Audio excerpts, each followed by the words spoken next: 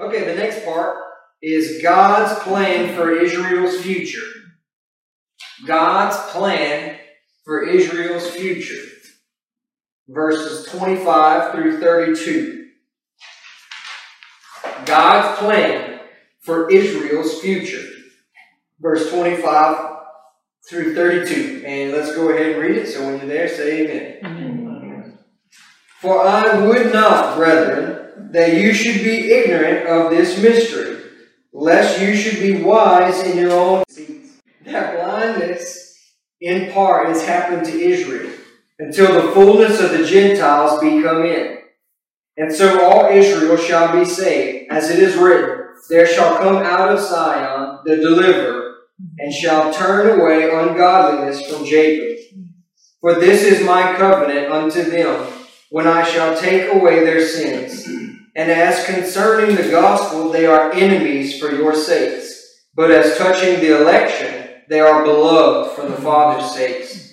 For the gifts and callings of God are without repentance. For as you in times past have not believed God, yet have now obtained mercy through their unbelief, even so have these also now not believed, that through your mercy they also may obtain mercy. For God has concluded them all in unbelief, that he might have mercy upon all. The mystery is the setting aside of Israel for a season due to unbelief. Mystery because you won't find it. It's in the Old Testament. There's not really anything that talks about the church at all. You find like a very, very subtle hints to it, but mostly there's just nothing there.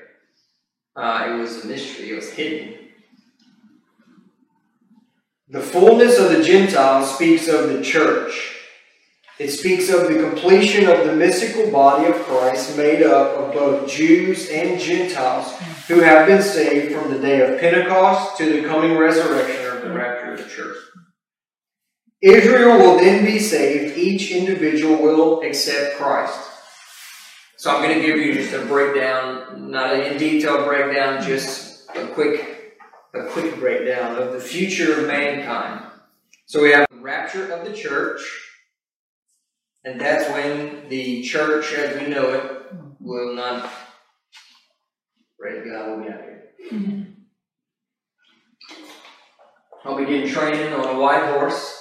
I don't have a ride horse, so I'll be in training sessions. So the rapture of the church. The next one is the Great Tribulation, and that lasts for 7 years, and it's going to be divided right in the middle. So during the Great Tribulation period, the Antichrist rises to power, and the key to this, the church is referred to as salt and light. Yes. Yeah. And when you take away salt, salt's used as a preservative. If you remove salt, what happened? It's going to rot. You're going to get bad. Mm-hmm. If you take away light, it's just pure darkness. Pure darkness. Mm-hmm. So when the church is raptured out, you've removed the salt, you've removed the light. Mm-hmm. Yeah. There's a passage of scripture, Paul, that says it's really hard to understand because the translation's kind of funky. But it talks about the time of the Antichrist, and that when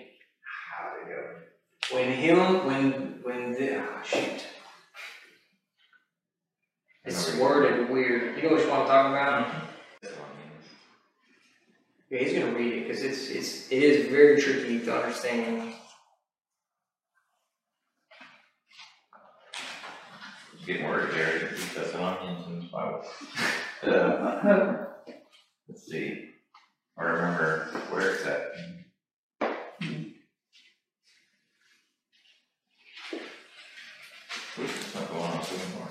I'm just going to keep explaining when you do. Okay, so the Antichrist comes to power, and he's going to make a treaty with Israel, mm-hmm. and Israel's going to sign the treaty, all the different things, and there's going to be 3.5 years of peace. Yeah. Mm-hmm. And then he's going to turn To destroy. on Israel, right in the middle, and he is going to set out to destroy them in every way possible. So for 3.5 years, Israel is going to be it's called Jacob's trouble. Yes. In a time which me and one of my coworkers at work were talking about this, and it actually blow your mind when you really think about it.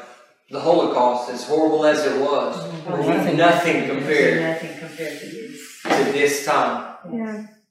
Two-thirds of Israel, the population, will be killed. Yes. That didn't happen during the Holocaust. No. 2/3 of Israel will be killed. And think about how much worse it's going to be. There's no light, no salt. That's it. Right. You got it? Yeah. Let me read the context so it makes sense. Now, we beseech you, brethren, by the coming of our Lord Jesus Christ and our gathering together unto him, that you not be soon shaken in mind, or be troubled by spirit, or neither by spirit, nor by word, nor by letter as from us, as that the day of Christ is at hand. Let no man deceive you by any means, for that day shall not come except there come a falling away first, and that man of sin be revealed, the son of perdition, who opposes and exalts himself above all that is called God, or that is worshipped, so that he, as God, sits in the temple of God, showing himself that he is God. Do you remember that when I was yet with you, I told you these things?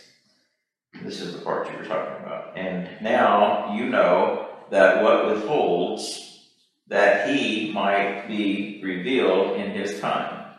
For the mystery of iniquity does already work. Only he who now lets will let until he be taken out of the way, and then shall that wicked be revealed, whom the Lord shall consume with the spirit of his mouth, and shall destroy with the brightness of his coming. And of course, he goes on to talk a little bit more as the Antichrist. Yeah. But it's a funky translation in the sense that because the word let in that time when it was written meant to hinder. It doesn't mean that now. Yeah. We use the word let not in that context at all, Yeah. but it means hinder, and the church Hinders. is hindering. The church is what hinders the Yeah. Antichrist being able to rise to the power that he, and I'm not saying that he's currently here, the spirit of Antichrist is here. But that's why the rapture has to take place first. Yeah. Right. Because then there will be no restraining That's force right. That's right. like there is right now. Right. Okay, so the Great Tribulation, and then you have 3.5 years peace, 3.5 years of just horrible. Praise God, in the church we will not be here. Yeah. The second coming of Christ is the third. The second coming of Christ. So at the end of the 7-year period, Christ is going to come back. Yes. A white horse. This is when you'll see Israel accept Christ. He'll come and Right. they'll ask him. He's going to come down and he's going to land on the Mount of Olivet, and it's going to split right in the middle, and Israel is going to be able to escape from the Antichrist. And they're going to see the Yes. scars in the sand. They said, where did you get them? In the house of my friends. And they'll accept him as Christ, as the Messiah. They can accept him, and they'll know that they crucified their Messiah. Then the next is the Battle of Armageddon. Yeah, that's it. Then after the Battle of Armageddon will be the millennial reign of Christ. Christ is going to reign for 1,000 years. The one thing that the world has desired for so long, peace, no famine, all these different things, that's the only way it's going to happen. Christ's reign. Right. So for 1,000 years, we're going to have perfection. That's what I'm talking about. Then the final revolt, which is blows your mind. The fact that somebody can live for 1,000 years under the perfect reign of Christ and still revolt. Yeah. Satan will be loose from the pit, which he's been there for 1,000 years. Hence the 1,000-year reign of Christ, 1,000 years. Satan will be loose from the pit one last time, and he's going to deceive the nations, and they're going to revolt against Christ. They're going to actually march against Jerusalem, and then fire falls from heaven and consumes them. See, it's not a battle this time. That's it. That's right. So we have the final revolt / great white throne judgment. And then after that, new heaven, new earth. Praise God. Like I said, I'm not going to get into a bunch of detail. We can sit and we can teach a class on all of those. So we're just, that's the future. So the rapture of the church, the great tribulation period, which is 7 years, the second coming of Christ, the battle of Armageddon, the millennial reign of Christ, the final revolt / great white throne judgment, and new heaven, new earth. Because they rejected the gospel, God counted them as an enemy, talking about Israel. So for those that reject the cross, the message of the cross, God counts them as enemy. So Paul talked about the enemies of the cross. Israel has been elected for a specific purpose. They talk about their election. They have been, it's not like, oh, they're picked to be saved. That's not how it works. Election, in the sense they are elected to a certain purpose in the plan of God. That election is very special in the eyes of God. The gifts and callings of God are not subject to a change of mind on God's part. God hasn't changed His mind about Israel. That's right. And He hasn't changed His purpose for Israel because He didn't change His mind about Israel. That's right.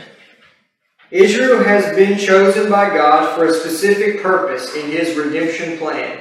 God will not change His mind about it.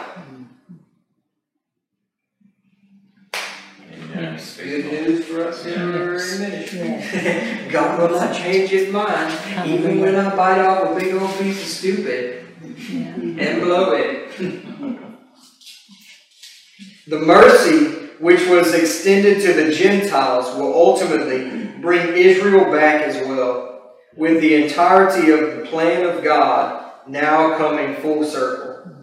God's condition of dealing with the entirety of the human family, both Jews and Gentiles, is that of mercy. Right. God will not change His redemption plan. All will be made to conform to that plan. Right. Goes back to what I talked about earlier. Well, we just believe whatever doctrine we want. God's redemption plan is God's redemption plan. If what you believe doesn't line up with God's redemption plan won't be changing. Yeah. It's your beliefs that need to conform, not God's redemption plan. But we try to make His plan conform to our